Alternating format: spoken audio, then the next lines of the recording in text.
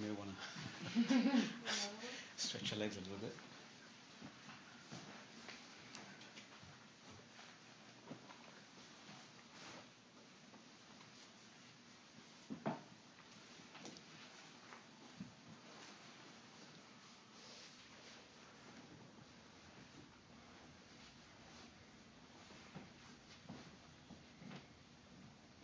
Well, since you've already meditated, I'll read to you now. uh, uh, this is when to the Gelupas, the second Buddha, he's called the second Buddha, Je Tsongkhapa. Je Tsongkhapa was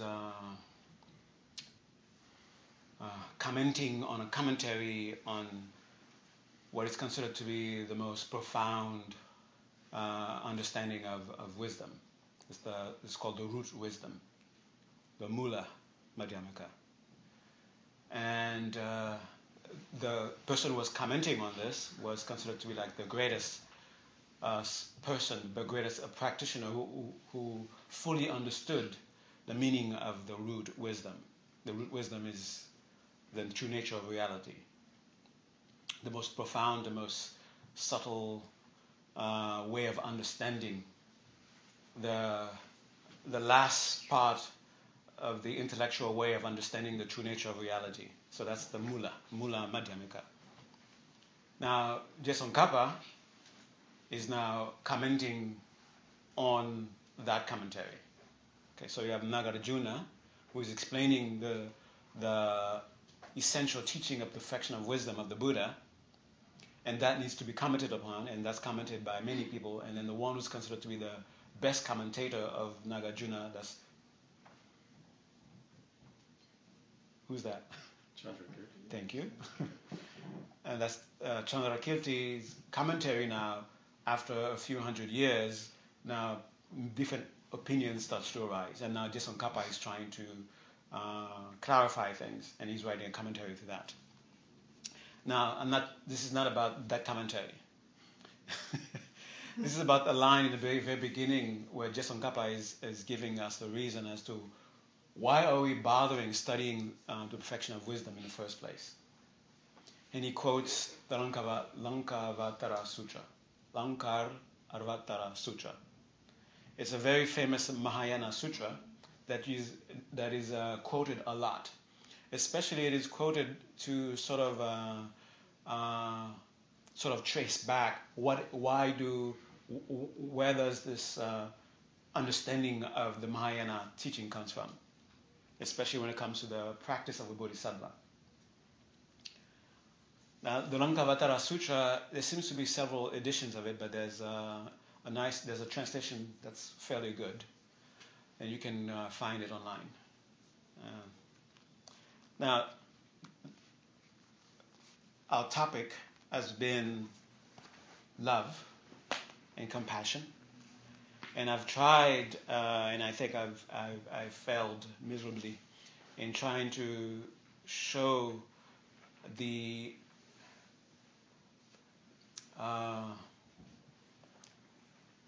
trying to think of a word that means more than great. the immense significance of love and compassion, and how we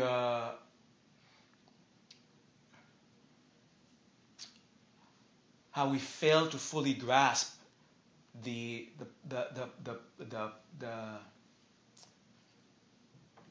immense, stuck with that word for a while, the immense potential that is within love and compassion. But because we think we know what love and compassion is already, because we experienced it, we were hurt by it, we had some fun with it, so we think we already understand it, and we want wisdom because that's the meat of the spiritual path. That's what we haven't. That's what we don't have yet, and that's what we want to have, so that we can get to some real spiritual stuff. I'm not sure how true this is, but I mentioned it before. supposedly every once in a while, some great yogi who's been meditating for quite some time in the mountains of Dharamsala or the Himalayas, they go to have a yogi to yogi chat with the Dalai Lama. And then there they're very open, very explicit about their experiences. You know, oh, are you on the first level? Or no, I'm still on. I'm not quite there yet. Well, he's on the fifth level. Some things like that. And supposedly, it came out. I don't know if it's supposed to be a secret meeting, but somehow it came out that when the Dalai Lama is talking to the yogis about bodhicitta, and someone mentioned something about wisdom, and the Dalai Lama said, "Ah, I left that back a long time ago. I'm struggling now with bodhicitta." This is the Dalai Lama, who's supposed to be the embodiment of bodhicitta, and he's struggling with bodhicitta. And he said, "Wisdom, that stuff, that's baby stuff." Okay. So,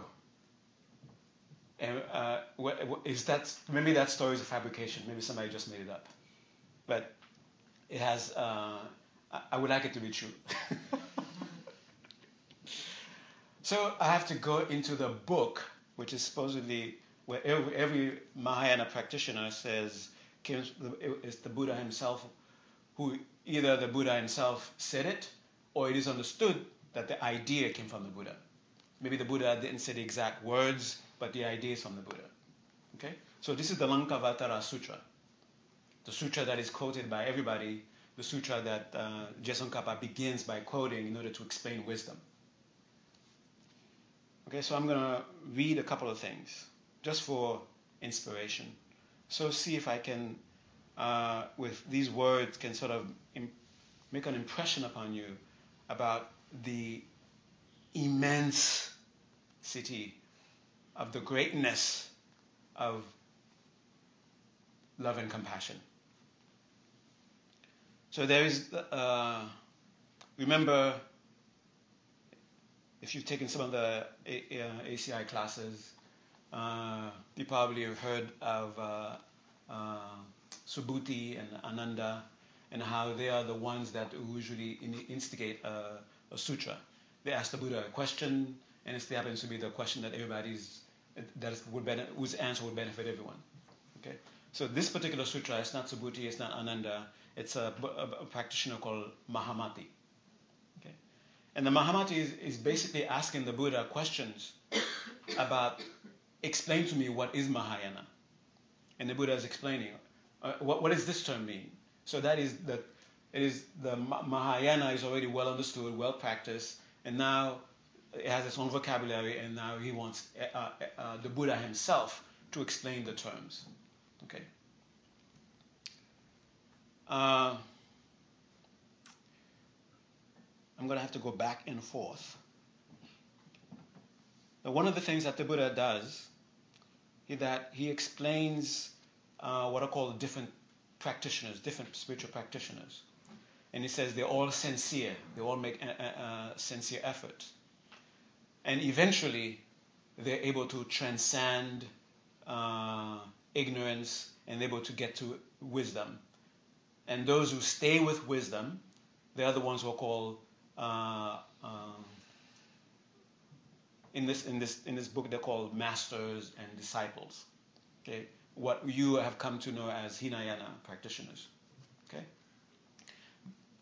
and then eventually they enter into nirvana. They enter into what is there in nirvana.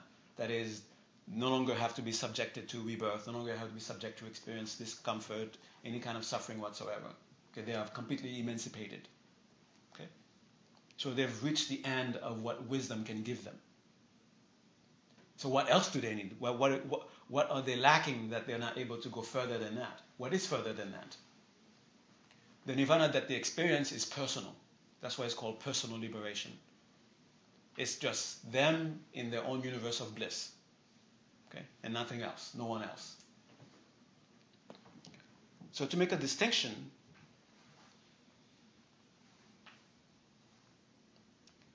as to what distinguishes them. Now the Buddha is talking about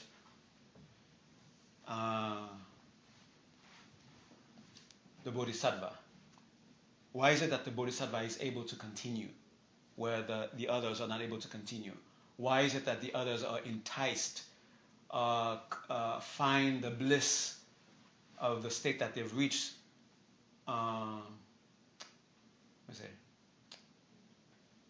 irresistible, that it makes them completely forget about others?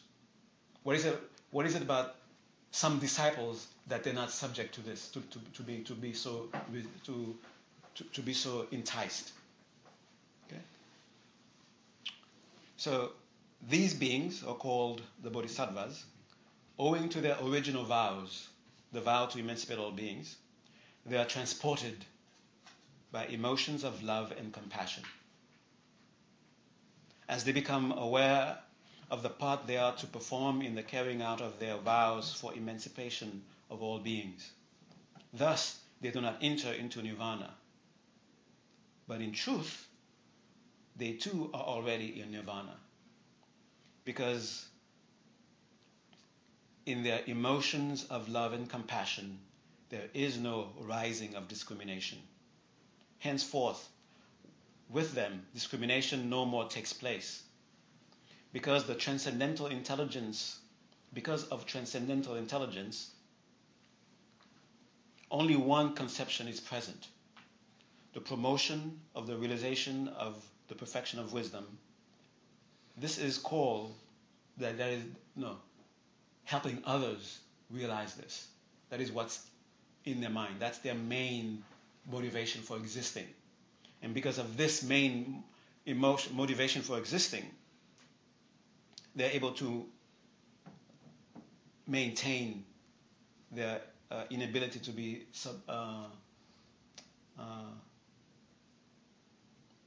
enticed by the bliss of nirvana. This is called the Bodhisattva's nirvana, the losing of oneself in the bliss of perfect self-yielding. Okay. So this is the key element. Without it, that someone on a spiritual path cannot make any.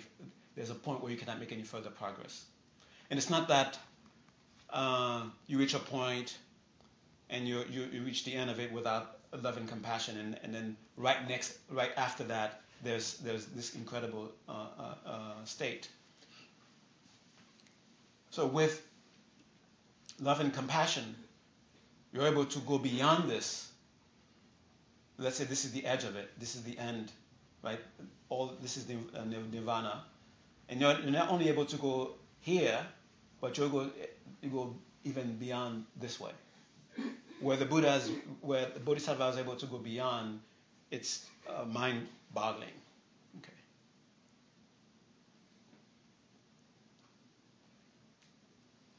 And this is the main thing I want to read for you tonight. So what is it that makes their love and their compassion able to make them go beyond nirvana, personal nirvana? They are sustained by the powers of the Buddhas. And this happens in two ways: because of their compassion for sentient beings, because of their faith in Buddhahood. This attracts the Buddhas to them, and the very presence of the Buddhas around them sustains them. It allows them to be able to go beyond personal nirvana. And the Buddhas themselves being attracted to them, the Buddhas themselves, it's like they leave an opening for the Buddhas to come, and the Buddhas come, and the Buddhas apply their what you might call blessings on them, and they're able to continue. They're able to make progress and reach incredible stages. So there are two kinds of sustaining power which come from the Tathagatas, the Buddhas, and are at the service of the Bodhisattvas. The first kind of sustaining power is the Bodhisattva's own faith in the Buddhas. And by reason of this, the Buddhas are able to manifest themselves to them and give them their assistance. And the second kind of sustaining power comes from the radiation, the power radiating from the Buddhas themselves, which enables the Bodhisattvas to attain and pass through various samadhis, various states of bliss, without being stuck or trapped in them, without becoming intoxicated by their bliss.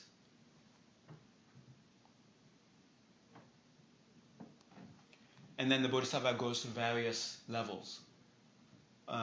Here, it breaks it down into 3 levels. The level where they are experiencing the same kind of bliss as those who enter their own personal nirvana, and the stage in between where they've gone beyond the personal bliss of those who have entered personal nirvana, and they're still practicing, they're still learning, they're still perfecting themselves. And then finally they reach the 3rd stage, the last stage. And all this time, you know that they're practicing the perfections of what are called the 6 perfections, or the 10 perfections. The perfection of generosity, the perfection of patience and ethics and so forth, and the perfection of wisdom.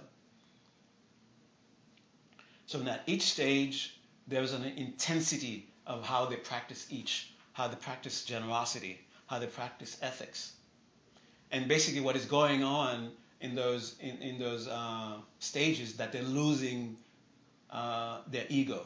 They're losing the sense of separation between themselves and others. They're losing sense of duality. And eventually, they arrive at the final level of understanding of wisdom, the perfection of wisdom, the paramita of wisdom. The paramita of wisdom, so now they've reached the paramita of wisdom. The paramita of wisdom will no longer be concerned with pragmatic wisdom and erudition, but will reveal itself in its true perfectness of all-inclusive truth, which is love.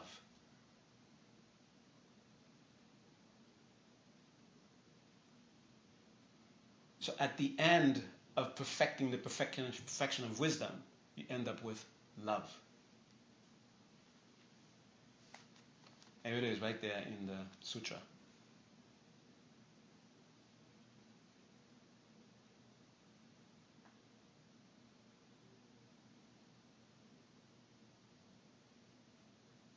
And that is the highest prajna paramita. That is the highest perfection of wisdom.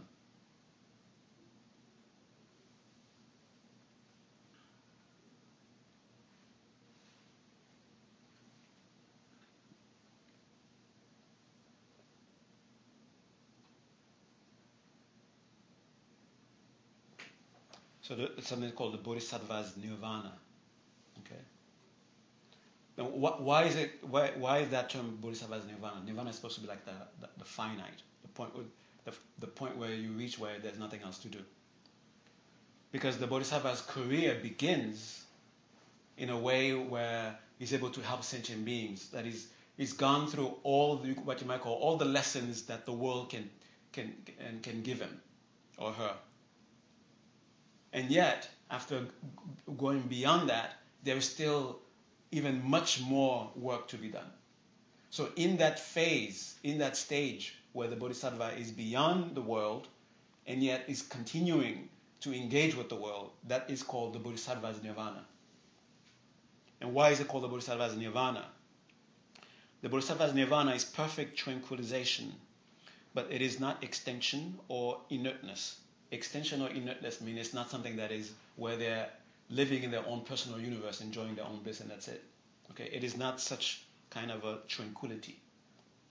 while there is an entire absence of discrimination and purpose, there is the freedom and spontaneity of potentiality. There is relax. There is let go. There is let be. So it's a good practice. And it has come with the attainment of impatient acceptance of the truth of emptiness, imagelessness, egolessness. Here is perfect solitude, undisturbed by any gradation or continuous succession, but radiant with the potency and freedom of its self-nature, which is the self-nature of noble wisdom. Noble wisdom is the translator's way of saying perfection of wisdom. Okay? So the self-nature of the perfection of wisdom, blissfully peaceful with the rest, with the serenity. What is that self-nature of the perfection of wisdom? The serenity of perfect love.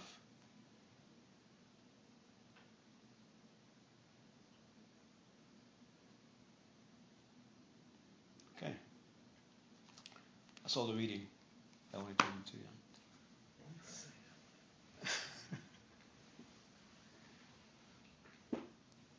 So although right now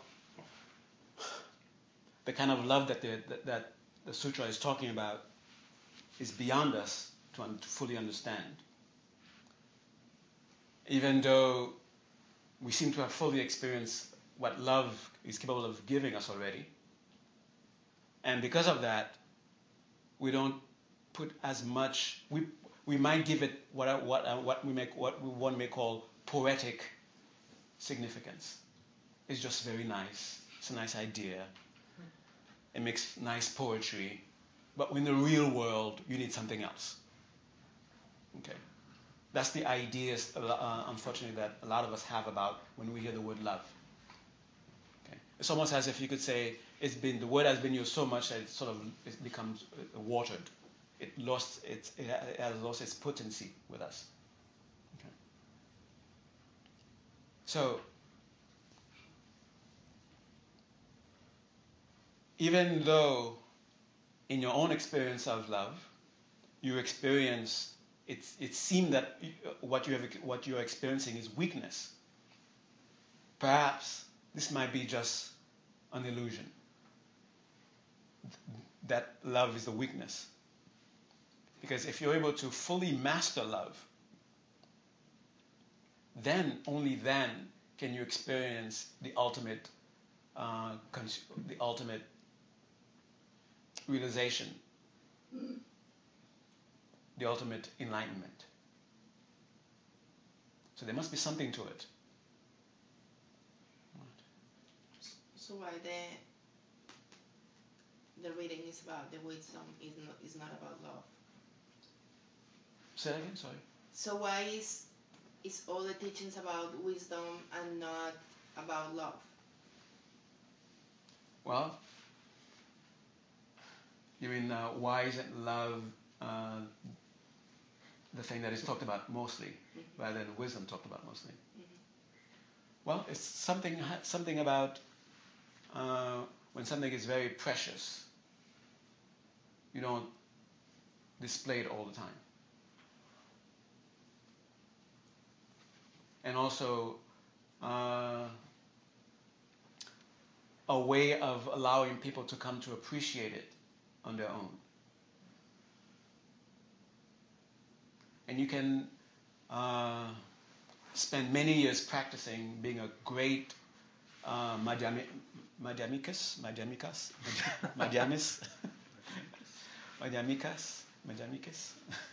You can be a great person of perfection of wisdom, and you're able to explain it backwards and forward,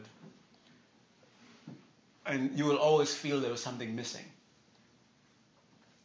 And until you allow yourself to go to its full expression, you will not see what lies at the end of it, which is love.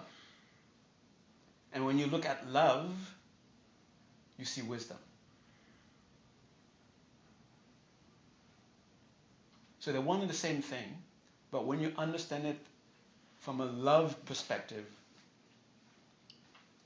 it gives you a much more profound understanding of the universe. So if instead of saying everything is absent of something, but rather you say everything is a play of love, it gives you a different perspective, a different way of appreciating how you relate with everything, with people and objects. And you have to take this to its ultimate expression, okay, without limiting it. I'm just thinking that also I think it may have something to do with the depth of the experience of actually experiencing the perfection of wisdom, because when you have that kind of shock, which is that before that you're always laying claim to something, even if it's just yourself, your own mind. You have something, you're claiming it, it's yours. And when you have that shock of knowing that it absolutely is not yours, that there's absolutely nothing you can claim, you're letting go of all those claims. And where are you letting them go? Where are they going? They're going out to every other being, because you're holding that thought as well of benefiting all beings, releasing any claim you have, and then everything that you felt you had is now dispersed, released to all beings. So it's kind of a perfect giving in that sense, because you no longer are clinging to anything. So you're giving it up. So it's a perfect giving up of everything. So. Yeah. And it's not like you give it to the vacuum. Yeah. Oh no. Yeah. Yeah. Sorry if this is if it will be difficult, but there was one thing that you read and it ended with something like the inclusive truth, which is love, and I was wondering if you could reread it. Okay. I don't mind rereading it. My encounter with the sutra was when I was very nosy. I read the sutra when you weren't even born yet. Yes, I would love to read it again. And I haven't read the sutra in such a long time. And there's a relationship that I made with it that I forgot, and that I'm getting back together again. Okay. So in this passage, the Buddha is talking about the 3 stages of basically practicing. How does a bodhisattva progress in practicing the perfections? And he lists all the perfections before, and then he lists the perfection of wisdom last. Okay, what now, in the highest level of practicing the perfection of wisdom, how is it like? The paramita of wisdom, or the perfection of wisdom, will no longer be concerned with pragmatic wisdom and erudition, but will reveal itself in its true perfectness of all-inclusive truth, which is love. Okay. You had your hand up? Me? Yeah. Oh, yeah, I just thought, to her question, and what we've been talking about, to why so much is taught about wisdom, and it seems like there's just so many ignorances that we have within ourselves, and hurts and misperceptions, and selfish ideals that stand in our way of really being able to love completely, and to love correctly, treat the people that we love correctly. And I feel that at least in my own personal experience, as I've gained wisdom, I've become more loving and better at loving other people. And so I just think that her question is really interesting, because it does seem like you have to become wise before you can really love. Yeah. But I'm confused now, because I mean, the idea that I have, for example, when you want to protect yourself from love, or when you are betrayed or something, the first reaction is go to the mind and go to the rationality and wisdom. It's just, I mean, it's interesting to hear that one takes you to the other one, because my ignorance is like it will be the opposite. Or you are in love, or you are using your mind and being rational and analyzing everything, or you just are working from your heart and you are loving. And I don't know why this idea of they are the opposite, and know that one takes you to the other one. And that connection is my struggle. I'm struggling with that connection. Actually, what Warren was talking about can lead you to that. I think someone else had their hand up. Did you have your hand up? No? No? Okay. Now, taking from what Warren was talking about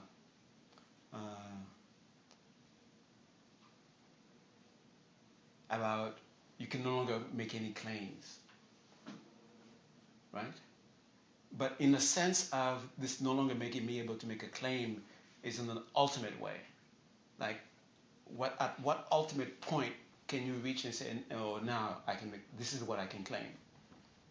And because you cannot reach that point where you can make a claim, you can never make a claim. But there are things that that seems to be yours, and that's why you began the search of getting to that. What can I ultimately claim? It's like yeah, you're teenage. Any teenagers here? Okay. When you were a teenager, you live in your parents' house. In your mind, this was your house. It wasn't your parents' house. It wasn't your parents. It's your house. And if you were to start to think, okay, what can I really make a claim to? And you start reviewing. Okay, there's this. Oh no, that's not really. I didn't pay for that. And you start thinking about things that are closer to you, until you realize there isn't really anything that you can make a claim on as far as the possession that you have as a teenager. Okay, you're not working yet. Okay, so everything you have, everything that you love, everything that you will beat someone up if they try to steal it from you. You can't really make an ultimate claim that oh yeah, I'm the one. This is mine. But there they are, and you're using them. Okay. So here you are, in the universe. You have a body, even though you cannot make an ultimate claim to it. But there you are. You have a body, and there you are. You have this world that you experience in this way and that way. So what is it that gives you the opportunity or the ability or the experience that there might be something to claim? That is where love comes in. It is because of the principle of love. And it's not, and you have to not look at it from a perspective of there you are and then you're looking at the universe. You have to throw yourself in the mix. You're in the soup also. Okay? So you have to look at it as whenever you look at something which is appearing, which is functioning, and when you try to pinpoint exactly how discrete or how isolated that thing is, you're not able to do it. So what is it that gives this appearance? Is that everything else is participating. Everyone else is allowing that to exist.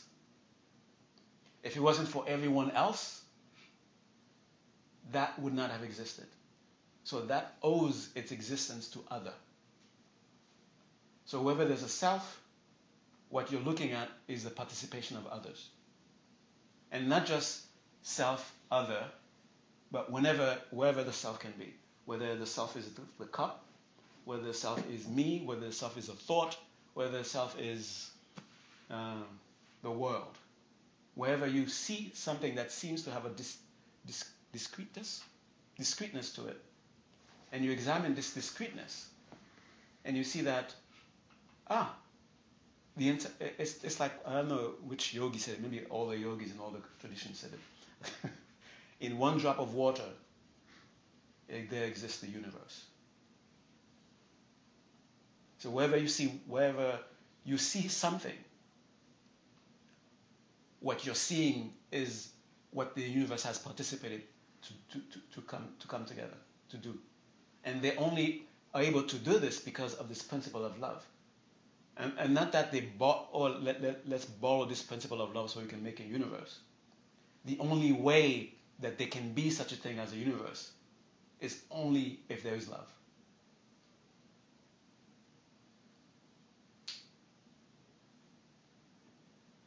Did that help? Wow, that's new. So that's when you look for the object that is completely discrete, you come up empty. So you can focus on that when your mind is stuck on ego, when your mind is stuck on attachment. So get rid of the habit of attachment, because attachment and ego cling onto discreteness, thinking that it's actually separate. But when, in order to free yourself from the affliction of having, I should relate to others in such a way where you're completely separating yourself, then you focus on the very same thing that you're looking at. You're looking at it, the reason that it's able to exist is because of love. I'm not sure which tradition said it, but love is considered to be the glue. So you have all those parts. If it wasn't for the glue that holds them together, they would not be this. So whatever element that allows all these things to come to hold onto each other, that's what we're calling that's the love in terms of wisdom. The principle that allows something to exist.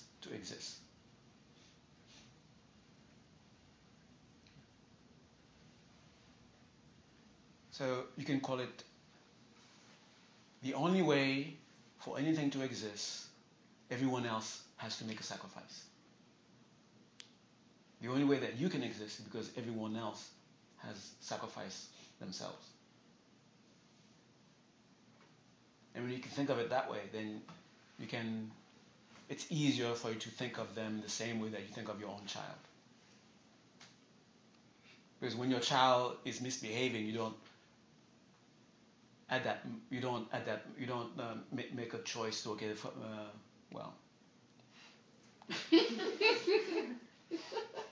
in the ideal situation. Your baby, okay. When your baby is crying and it's yelling, it's not annoying. It draws love from you. Okay? Because of how you're relating to the baby. The noise is not annoyance. Okay? And because your neighbor is not relating the same way, then they're saying, I'm going to call the cops on this lady. Okay? Now, because you're not reacting to the baby the way the neighbor is reacting, do you feel powerless? Do you feel like, this love thing is making me powerless? Or do you feel strengthened?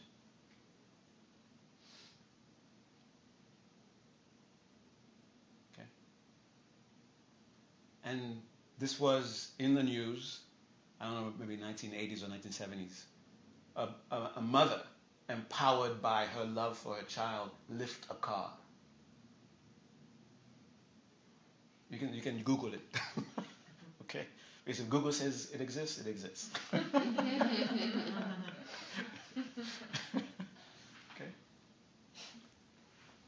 she wasn't like 10 feet tall and she used to lift cars for a living. That wasn't what made her able to do it. It's the love for her child. And we have to sort of recondition ourselves to get rid of all these notions of the weakness of love. Because we see bad examples of somebody behaving in a selfish way and then calling it love, and then we are associating that with love. And of course, that's why we are hesitating to fully take on love. Okay, I'll give love only to this one. Because I'm willing to sacrifice to being weak for this one. But I'm not going to be weak for that one. Just like the neighbor says. Okay, I'm not going to be weak for that baby. It's not my baby. I'm going to be strong. I'm going to get angry. I'm going to call the cops.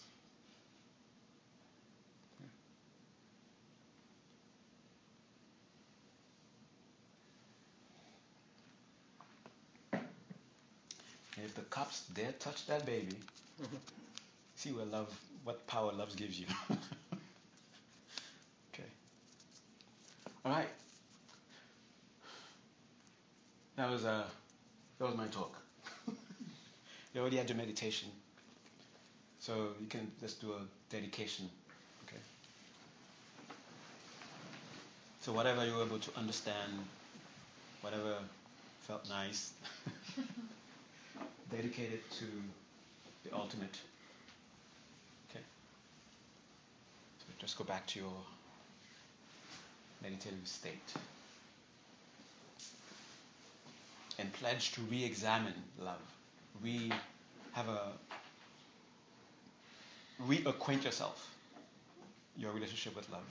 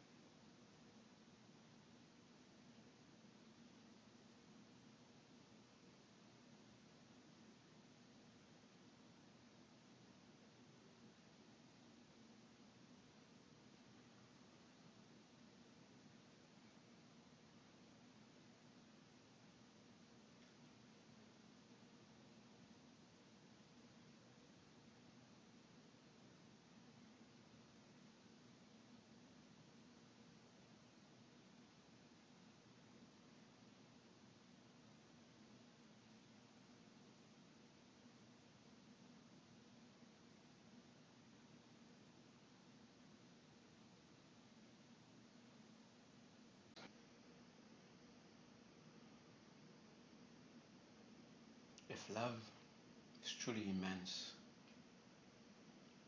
whatever tiny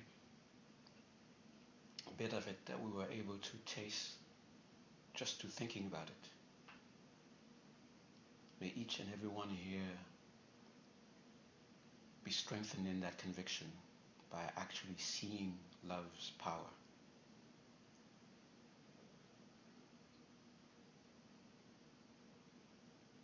In an undeniable way.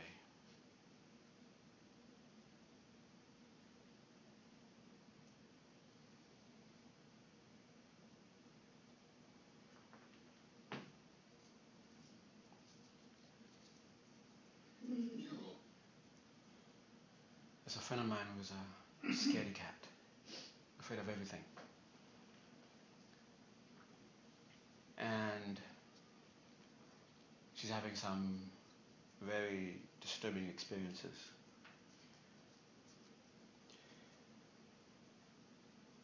And I give her advice, do this, do that. No, she will not do it. She will not confront it.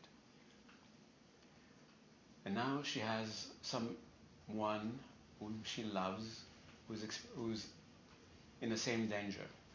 That same lady who was a scaredy cat, who's will not even think of confronting this thing, confronts it with such power that she overcame it. So when her thought wasn't about saving herself, but about saving someone else, then she found all the power that she needed.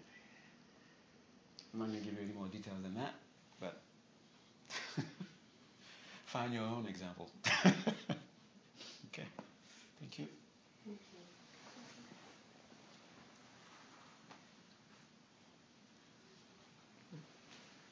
Will you be here next week? No, I won't be here next Friday. And I won't be here again. Let me see. Yeah, I'll be here the following Friday. Okay. Sorry about that. I planned it that way.